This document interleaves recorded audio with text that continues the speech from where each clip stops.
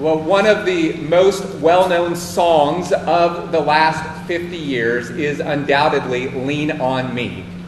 You probably know it. Lean on me when you're not strong. I'll be your friend. I'll help you carry on. Now, the popularity of that song is certainly not because of my singing of it, but it does come from its catchy tune. I'm assuming that no matter where you're from, you have probably heard that song before. But it's also so popular because it captures a universal truth. That is that we need the support and encouragement of others. In fact, the man who wrote the song, a man by the name of Bill Withers, he wrote it after moving from a small rural town in the United States where he had many relationships, where he felt like anyone could turn to their neighbor and find help and assistance. Well, he moved from a town like that to the large city of Los Angeles, where he did not know anyone, and it seemed as if no one had the time to care for one another. Although the popularity of that song is evidence that we all recognize the need that we have for encouragement. This is something that is recognized in many areas of life. Childhood experts will say that providing encouragement to children is an important part of their development. How many of you want your boss or your coworkers to give you a word of encouragement when you have done a job well? How much did our isolation during COVID show our need for the encouragement of others? Friends, we all need encouragement. We all desire encouragement. But though I think we all recognize this, I also think that there is a common belief or attitude among Christians that we don't really need encouragement in the Christian life. Many Christians think, or at least act, as if they can live the Christian life alone. They show up to church when it's convenient, when work is not too busy, or they're not too tired, or when there's not something else going on. They don't really believe it's all that important. When they do show up to church, they don't see the importance of getting to know the other people there. They don't see the need to join the church. Friends, at its heart, church membership is to make a commitment of love, to make a commitment to love and encourage the other members of the church, and to give them the freedom to do the same to you. But many Christians do not see a need for church, and they certainly do not see any importance in fellowshipping with other Christians throughout the week. Though they may not say it, there's an unspoken belief that they do not need others, and that others do not need them. Well, friends, Paul takes a sledgehammer to that type of thinking in our verses this morning. We'll be studying Colossians chapter 4, verses 2 through 18. This is going to be our last sermon in the book of Colossians. You can go ahead and turn there. You can also find those verses in the bulletin. But in these verses, Paul shows the importance of encouragement in the Christian life. He shows you your need for encouragement. He shows you your need for the church. So please follow along as I read starting in verse 2 of chapter 4. Devote yourselves to prayer. Stay alert in it with thanksgiving. At the same time, pray also for us that God may open a door to us for the word to speak the mystery of Christ, for which I am in chains, so that I may make it known as I should. Act wisely toward outsiders, making the most of the time. Let your speech always be gracious, seasoned with salt, so that you may know how you should answer each person. Tychicus, our dearly loved brother, faithful minister, and fellow servant in the Lord, will tell you all the news about me. I have sent him to you for this very purpose, so that you may know how we are, and so that he may encourage your hearts. He is coming with Onesimus, a faithful and dearly loved brother who is one of you. They will tell you about everything here. Aristarchus, my fellow prisoner, sends you greetings, as does Mark, Barnabas' cousin, concerning whom you have received instructions. If he comes to you, welcome him. And so does Jesus, who is called Justus. These alone of the circumcised are my co-workers for the kingdom of God, and they have been a comfort to me. Epaphras, who is one of you, a servant of Christ Jesus, sends you greetings. He is always wrestling for you in his prayers, so that you can stand mature and fully assured in everything God wills. For I testify about him that he works hard for you, for those in Laodicea and for those in Hierapolis. Luke, the dearly loved physician, and Demas send you greetings. Give my greetings to the brothers and sisters in Laodicea and to Nympha and the church in her home. After this letter has been read at your gathering, have it read also in the church of the Laodiceans. And see that you also read the letter from Laodicea. And tell Archippus, pay attention to the ministry you have received in the Lord so that you can accomplish it. I, Paul, am writing this greeting with my own hand. Remember my chains. Grace be with you. Friends, the main idea of this passage and therefore this sermon is this. You need the encouragement of others to walk in a manner worthy of the Lord. You need the encouragement of others to walk in a manner worthy of the Lord. And they need your encouragement to do the same.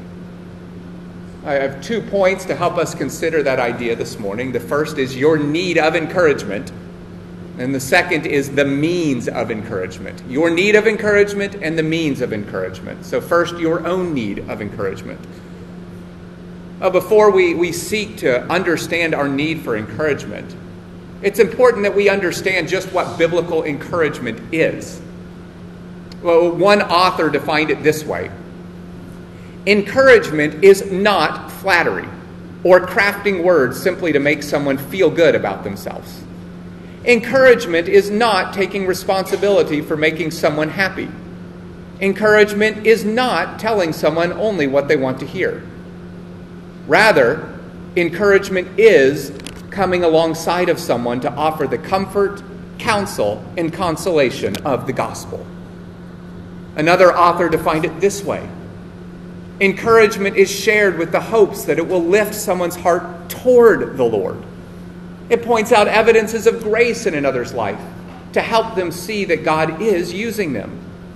It points us to God's promises that assure us that all we face is under His control. Friends, in other words, encouragement is explicitly God-centered. It focuses on His person and His work in the world. It focuses on His work in your life and in the lives of others. It seeks to provide comfort and counsel with the truths and the promises of Scripture. Those are the things we're to put our hope in. That's what we were singing about with For All the Saints, that are our hope of eternity, the promise of eternity. In 1 Thessalonians chapter 5, verses 9 through 11, the Apostle Paul writes this. For God did not appoint us to wrath, but to obtain salvation through our Lord Jesus Christ, who died for us, so that whether we are awake or asleep, we may live together with Him. Therefore, encourage one another and build each other up as you are already doing. Friends, Paul commands Christians to encourage one another because we have obtained salvation in Jesus Christ. That is both the motivation of our encouragement. That's the reason we are to encourage. But it's also the content of our encouragement. It's the truth that we encourage one another with. If you really stop to think about it, Christians do not have need to be discouraged. Christians do not have need to be discouraged. Our biggest problem has been solved. We have obtained salvation in Jesus Christ. We have the hope of eternity. There's going to be a day when death and sin are no more. And yet, we know the reality of life is that we do get discouraged. Though God saved us, we still battle sin. We experience trials and sufferings and sorrow in this life. These things may tempt us to doubt God. They may tempt us to doubt His promises. And so we need to be reminded. We need to be encouraged. So as we turn to our verses for this morning, we see Paul doing two things. He seeks to encourage the Colossians. And then Paul himself asks for encouragement from the Colossians. He seeks to encourage the Colossians, and he asks for encouragement from them for himself. But first, Paul looked to encourage the Colossians. Now, the biggest evidence of this is that he wrote them this letter. Remember his desire for them that he mentioned all the way back in Colossians chapter 1, verses 9 through 10. Paul said that this is what he prayed for them. We are asking that you may be filled with the knowledge of His will, God's will, in all wisdom and spiritual understanding, so that you may walk worthy of the Lord, fully pleasing to him, bearing fruit in every good work and growing in the knowledge of God. Friends, Paul's letter, this letter of the Colossians, was intended to encourage the Colossians towards those things. But in our verses for this morning, notice that in verse 8, Paul told the Colossians that the reason he sent Tychicus to them was so that he may encourage your hearts. Now, Tychicus was likely the man who carried the letter to the Colossians, so took it from Paul in Rome to the Colossians in Colossae. So Paul sent the letter as an encouragement. He wrote the letter to encourage and strengthen the faith of the Colossians, but he also sent Tychicus himself to be an encouragement. Now, if Paul had access to Emirates Post, I'm not sure that he would have used it. I don't think Paul just wanted the letter to go to the Colossians. I think he wanted Tychicus and Onesimus to go to the Colossians. Well, beyond that, we see in our verses that all these various people who wanted to send their greetings to the Colossians, they wanted the Colossians to know, they wanted the church there, they wanted the saints there to know that they were thinking of them. They wanted them to know that they were praying for them. They wanted them to be encouraged. But Paul knew that the Colossians needed encouragement, and he sought to be a channel of God's encouragement to them. He sent them a letter. He encouraged them to pray. He prayed for them. He sent them Tychicus and Onesimus. He passed on the greetings of others to them, all that their faith might be strengthened and that their hearts might be encouraged. But brothers and sisters, Paul did not just recognize the Colossians' need of encouragement. He did not just seek to be a channel of God's encouragement to them. Paul was humble enough to recognize his own need for encouragement. And brothers and sisters, the encouragement in the Christian life should be a two-way street. And so in verse 3, Paul asked the Colossians to pray also for us, him, and those ministering with him, as some of those that he goes on to mention later in the letter. He specifically asked for prayer for his own opportunities to share the gospel. He asked for boldness, for prayer for boldness to share the gospel. Paul knew he needed encouragement in his own ministry. In verse 11, Paul talked about how some of his fellow co-workers in the gospel had been a comfort to him, how they had been an encouragement to him. And in the last verse of his letter, he asked the Colossians to remember his chains. In other words, he asked them to remember the fact that he was in prison for the sake of the gospel, and he asked them to pray for him because of that. He needed encouragement. He knew he needed encouragement. And friends, we're only going to look at the book of Colossians this morning, but Colossians is far from the only place in Scripture that Paul reveals his own need of encouragement. Brothers and sisters, if Paul needed encouragement, I am sure that we do too. If Paul asked for prayer, I am sure that we should too. And if Paul took time to encourage others, I'm sure we should as well. If you turn to the book of Hebrews for a moment, I'll go to Hebrews chapter 3 first. If you turn to the book of Hebrews for a moment, we find at least two places the author exhorts the church to encourage one another. Two places the author exhorts the church there to encourage one another. The first is in Hebrews chapter 3, verses 12 through 13. He writes this: "Watch out, brothers and sisters, so that there will not be in any of you an evil, unbelieving heart that turns away from the living God. But encourage each other daily, while it is still called today, so that none of you is hardened by sin's deception." I see in those verses that one of the purposes of biblical encouragement is to keep one another from sin, to keep one another from temptation. The author of Hebrews commands us as God's people, he commands us as the church to encourage one another toward holiness, so that none of us will turn away from the living God. Well, the reason for this we find in verse 14 of Hebrews chapter 3. He writes this: "For," or because, "we have become participants in Christ." In other words, we've been united to him. We have been saved. For we have become participants in Christ. We have been saved if we hold firmly until the end, if we hold firmly until the end, the reality that we had at the start. In other words, the reason for encouragement is so that we persevere in the faith, so that we hold firmly to the end. Well, the second place that the author of Hebrews exhorts you to encouragement is Hebrews chapter 10. Hebrews chapter 10, verses 24 and 25. The author of Hebrews writes this, "And let us consider one another in order to provoke love and good works, not neglecting to gather together as some are in the habit of doing, but encouraging each other, and all the more as you see the day approaching." Church, you are to encourage one another towards love and good works. You're to provoke love and good works among one another. And did you notice that one of the central ways we are to encourage one another? What does the author of Hebrews write? He says it is by gathering together, coming together for corporate worship, singing together, sitting under God's word together, getting to know one another, praying for one another and with one another. Now, friends, biblical encouragement goes beyond simply gathering together. But brothers and sisters, there is an encouragement that you give to others simply by showing up and participating in corporate worship. This is God's design. There's a reason that God has designed his people to gather weekly in corporate worship to him. And again, like he did in Hebrews chapter 3, in chapter 10, the author of Hebrews points us towards Christ's second coming.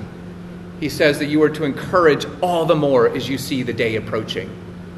Well, that day is the day of Jesus' return. Well, it's no surprise then if we go back to our verses in Colossians 4, verse 2, Paul tells the Colossians to be watchful in prayer. He tells them to be watchful in prayer. The idea of being watchful is to watch out or look out for Jesus' second coming, to be ready. Jesus could return any day, and Christians are called to be ready for his return by putting off sin and putting on righteousness. Well, this is what Paul was commanding the Colossians to pray for in verse 2, that they would be watchful in prayer. It's what he encouraged them to do back in chapter 3, to put off and to put on. Put off ungodliness, put off their earthly ways, and to put on righteousness. Friends, biblical encouragement is not designed to make you feel good or slightly more happy after you had a bad day, though I hope it does that. No, biblical encouragement is intended to keep you in the faith. It's intended to encourage you to cling to Jesus when your life seems to be falling apart, to keep you believing when you are tempted to drift away. Biblical encouragement is to help you persevere in the faith. And so, brothers and sisters, you need encouragement. And God has given you the church that you might be encouraged, that you might persevere in the faith. And he has given you to one another that you might help others do the same. Friends, for those of you who are members of this church, who are members of Emmanuel, one of the commitments in our church covenant, which our church covenant is what we commit to do for and with one another as we join the church, as we unite ourselves in pledge, in a mutual pledge of love to one another. Well, one of the commitments that we make in that church covenant is that we will encourage and build one another up, exercising watchfulness over each other. Brothers and sisters, if you're a member of Emmanuel, you have committed to do that for each and every other member of the church. You have committed to encourage and build them up, exercising watchfulness over them, and they have committed to do the same thing to you. Friends, church membership is not a social status. It is a commitment to seek the spiritual good of your fellow brothers and sisters in Christ. You do not join a church for what you can get, but what you can give to others. It's a commitment of love to one another. It's what the New Testament calls believers to do. They're to join themselves to one another in local churches. Friends, what does biblical encouragement look like? How are we to do it? If we need it, what does it look like? How are we to do it? Well, that's where we're turning our attention in the next point of the sermon. which is the means of encouragement. So sermon point 2, the means of encouragement. And I believe that we can identify at least 3 means or methods or sources of biblical encouragement from these verses in Colossians chapter 4. The first, prayer. The second, God's Word. And the third, gospel friendships. Prayer, God's Word, gospel friendships. So first, prayer. Now, prayer is what Paul instructed the Colossians to do. Let's look at verse 2. It's also the same thing that Paul asked the Colossians to do for him and his fellow gospel laborers. Look at verse 3. Look down at verse 12. He writes that Epaphras is always wrestling for you in his prayers, so that, or for the purpose, that you can stand mature and fully assured in everything God wills. Now remember, Epaphras is likely the one who planted the church in Colossae. Paul says he is one of you. He's from your city. So Epaphras planted the church, and then at some point he came to visit Paul in Rome and to bring a report about the church there. What did Paul say that Epaphras was doing for the Colossians? He was praying for them. But not just praying, he was wrestling in prayer. He had devoted himself to prayer on behalf of the Colossians. And he did this so that they would grow in maturity, that they would walk worthy of the Lord and persevere in the faith. He was praying that their hearts might be directed towards the Lord and fixed on the Lord. Friends, he was praying for their encouragement. And brothers and sisters, because God is the God of all comfort, because the Holy Spirit is given to be a comforter and encouragement, you can pray hopefully and expectantly that God will use your prayers to encourage the hearts of those to whom you are praying. 2 Corinthians chapter 1 says that God is the God of all comfort, and that he comforts us in our afflictions so that we can be a comfort to one another. We are to be channels of God's encouragement, and one of the ways that we can be channels of God's encouragement is to pray for one another. We can pray in hope. We can pray expectantly that God will use our prayers to encourage the hearts of one another. God works through the prayers of his people. Nevertheless, it is even greater encouragement to someone else when you either pray for them in person, not just in the quiet of your home. That's a wonderful thing to do. Pray for one another in the quiet of your home. But I believe it's an even greater encouragement when you pray for them in person, or you let them know that you have prayed for them. And that is what Paul does. I mean, remember back to Colossians 1. He told the Colossians how often he prayed for them. He told them exactly what he prayed for them. He was telling the Colossians here that Epaphras prayed for them. He was telling them exactly what Epaphras prayed for them. And he did these things to encourage them and to build them up. Friends, praying is good. Praying for one another is wonderful. What's even better? Telling each other that you are praying for one another. Praying for one another in person. There's a man from our former church in the United States who prays more than anyone else I've ever met. He gets up in the very early hours of the morning to pray. He spends hours in prayer in the morning. He is a man that you could rightly say is devoted to prayer. But he's not just devoted to prayer. He is devoted to encouragement. He often sends messages to the people he prayed for to let them know how he has been praying for them. Even now, I typically get a message from him at least once every 2 weeks, letting me know how he is praying for me, and then asking me how he might pray for me the next time he prays for me. It's a tremendous encouragement. And my sister, she just had some serious surgery for cancer this week. He texted me to let me know he was praying for my sister. And then he asked for my parents' phone numbers so he could text my parents, who he does not know, to let them know that he was praying for my sister. He's a man that is devoted to encouragement. Every so often I get a text from one of you letting me know that you are praying for me. Brothers and sisters, that is a tremendous encouragement to me as well. Friends, if we're going to be an encouraging church here at Emmanuel, we must be a church that is devoted to prayer. So friends, let me encourage you to ask people after service how you can be praying for them. Perhaps stop right there. Pray together after the service. You just stand right where you are. Pray for one another after the service. I know that will be an encouragement to whoever you pray for. Friends, use the church membership directory throughout the week. If you're a member of the church, you have our membership directory. Well, we intend that to be a way that you can have people's phone numbers if you need to get in touch. But more than that, we hope that it will be a prayer guide for you. That you'll open it up during your morning devotions and you will pray for one another. But perhaps do not just pray for those people. Send them a message to let them know that you prayed for them. And friends, this is an area I need to grow in as well. Pastor Ben and I usually pray for members of the church during our elders meeting each week.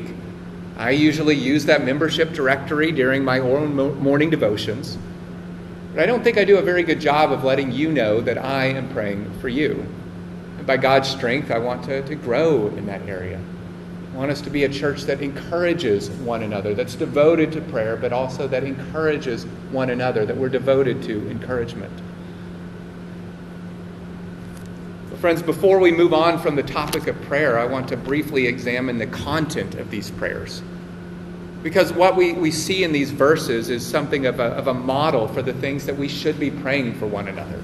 This is not all that we should be praying for one another that we find in these verses, but it's certainly some of what we should be praying for one another. First, as we already saw, Epaphras prayed for the maturity and strength of the saints in Colossae. Back in chapter 1, this is the same thing that Paul was praying for. Second, Paul encouraged the Colossians to be watchful in prayer, to stay alert. They were to pray that they might resist temptation. And third, notice in these verses that Paul asked for prayer from the Colossians for his own gospel ministry.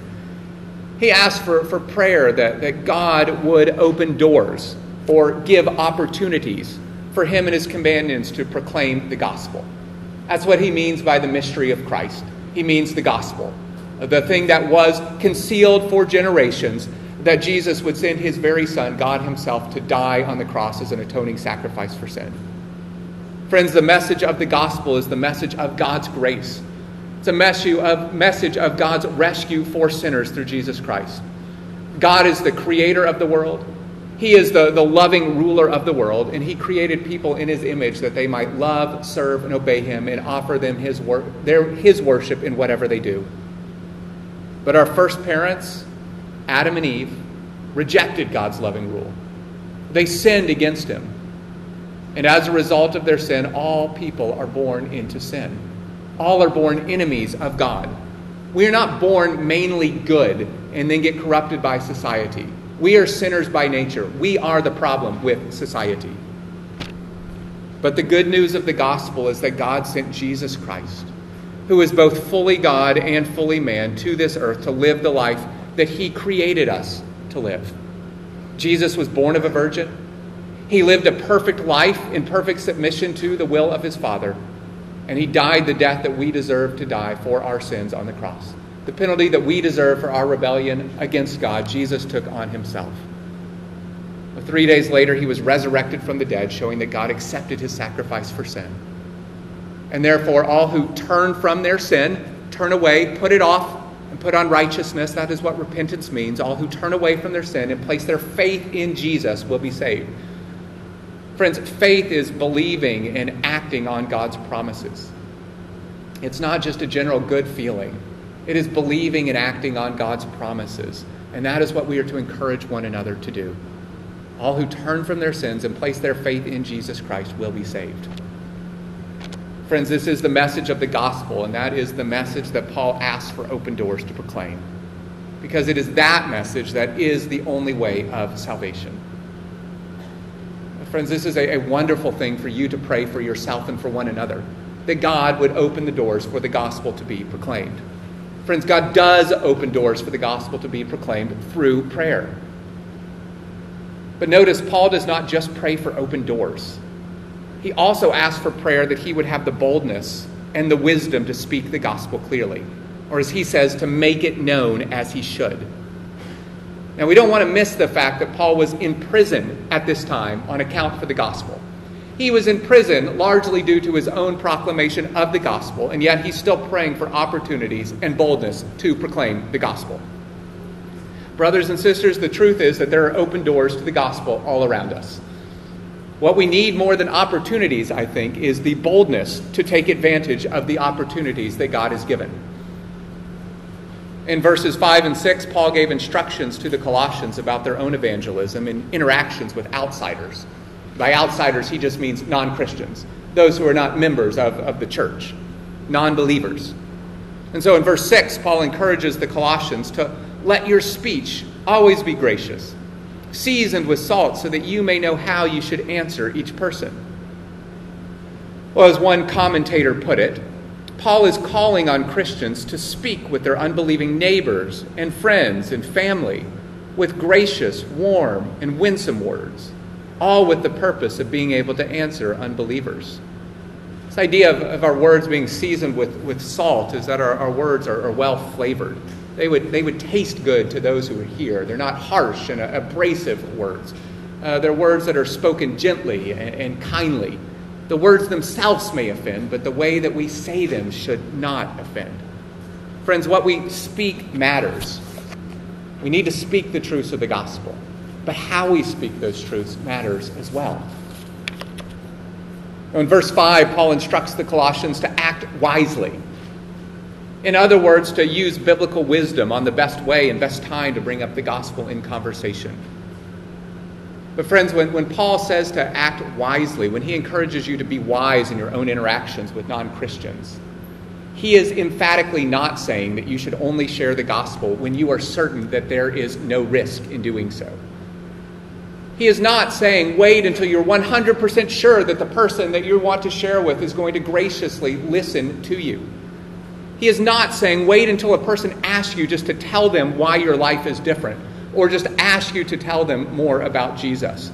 That's great if it happens. It's probably not going to. No, remember, Paul was in prison due to his own boldness in proclaiming the gospel. And he was still praying for opportunities to share. In verse 5, he says that being wise is to make the most of the time. Friends, in other words, to take advantage of the time and opportunities that God has given. Time is short. Life is short. Thought about that from Psalm 90 when Nissen preached a few weeks ago. We're to remember that life is short and Christ is coming back. People need to hear the gospel. And so wisdom is to consider the brevity of life. I believe that far too often Christians use the instruction to act wisely simply as an excuse not to be bold, myself included. Christian, your life is hidden with Christ in God. Nothing on this earth can threaten your heavenly existence. You serve a God who controls the universe and to conclude the responses of others. The hearts of kings, sheikhs, rulers are simply channels of water in his hand that he directs wherever he pleases. He is certainly sovereign over the responses of others when you share the gospel. Friends, that should give you confidence to be bold with the gospel. Yes, be wise. Deliberately strategize about ways you can build relationships and share the gospel. Ask yourself how you can arrange your life to bring gospel opportunities into your life. But if you're waiting for the stars to perfectly align before sharing the gospel or inviting someone to church, if you're waiting until you're 100% sure that nothing will go wrong, I don't think that's wisdom. I think that's a lack of boldness with the gospel. Friends, but if you struggle with evangelism, if you struggle with boldness, and I guarantee you we all struggle with evangelism and we all struggle with boldness, what can we do to encourage our hearts? Pray. Ask others to pray for you. Church, please pray for me. Prayer is a means of encouragement. It is one of the primary ways that you can be encouraged in your evangelism. The second means of encouragement that we see in this passage for this morning is God's word. Brothers and sisters, we're to build one another up and encourage one another by instructing one another through God's word. We do it through prayer. We also do it through the word of God. I'm not going to spend long on this point this morning, but I want you to notice that Paul encourages the Colossians by instructing them. As we just saw, he instructed them to pray. He gave them instructions about their own personal evangelism. The whole of Paul's letter, which he wrote to be an encouragement, is instructions to the Colossians, teaching them about who God is, teaching them about how they are to live in light of being saved by God, by being united to Christ. He encouraged them throughout the letter through biblical truth. Notice in verse 16 that he told the Colossians to have their letter read in the church of Laodicea. That was a nearby city to Colossae. They were to read the letter that Paul had sent to Laodicea. So they were to share these letters. They were to encourage one another through biblical truth by sharing the letters. Now, many commentators think this second letter was the letter to the Ephesians, which was meant to be a circular letter that was passed around to various churches. But regardless, we see that they were to encourage one another through God's word. The bottom line is that Paul wanted them encouraged and strengthened. And one of the primary ways that we're encouraged and strengthened by the people of God is through the Word of God. Friends, God himself is ultimately the source of all comfort. He directs our hearts towards him through his Word. Encouragement comes from being reminded of who God is. We're to be reminded that he's the God of all comfort in his Word. We're to be reminded of his promises in Scripture. So brothers and sisters, we seek to encourage one another with the Word of God. When we speak to one another, our relationship should have something to do with the Word of God. Don't just want to talk about the latest sports news or the weather. Talk about how God is using his words to encourage you. The third thing we see in this passage about a means of encouragement is gospel friendships. I think one of the most obvious features of these closing verses is all the names that Paul mentioned. I'm not going to try to explain who every one of these people are. You can ask me later. But what I do want you to see is the importance of gospel-centered friendships in Paul's life and in the life of the Colossians. These friendships were to be a means of encouragement. Friends, we all need someone to lean on. Ultimately, we're to lean on Christ. That's who we're to lean on. We have a friend in Jesus, but he has given us each other and one another to encourage us to do just that.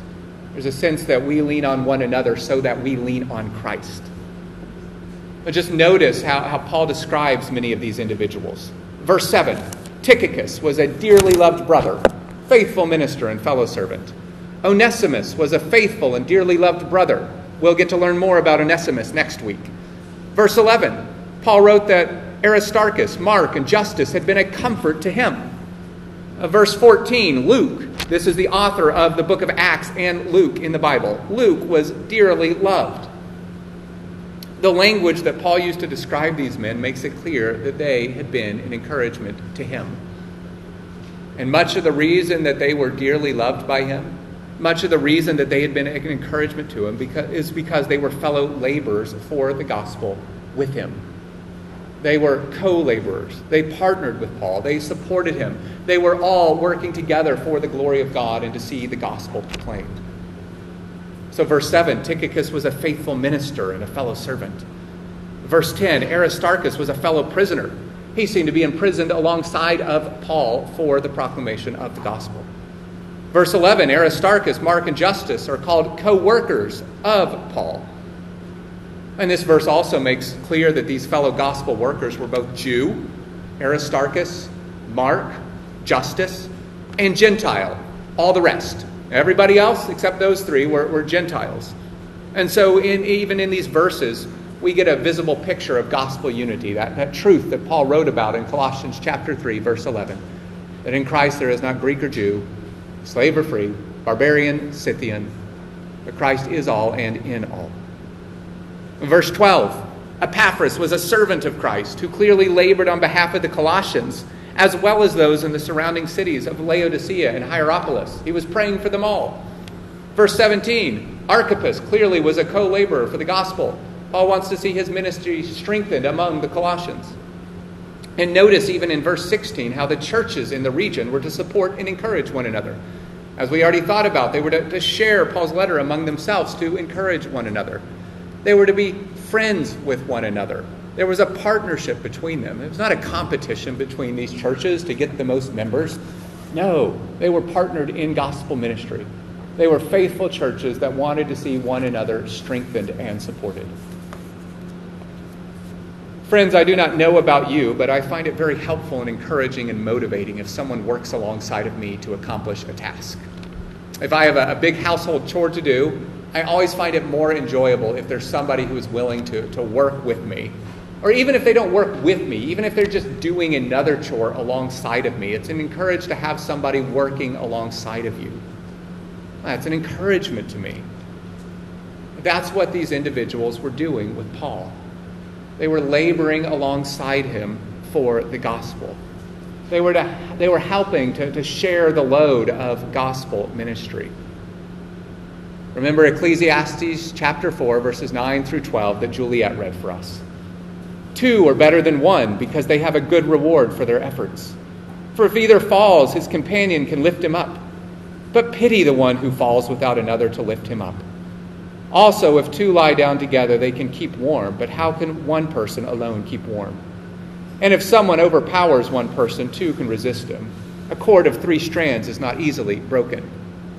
We could easily go back and read verse 9 as this. 2 are better than 1 because they have a good reward for their efforts. For if either falls or gets discouraged, his companion can lift him up. But pity the one who falls or gets discouraged without another to lift him up. Brothers and sisters, friendship and partnership is an encouragement.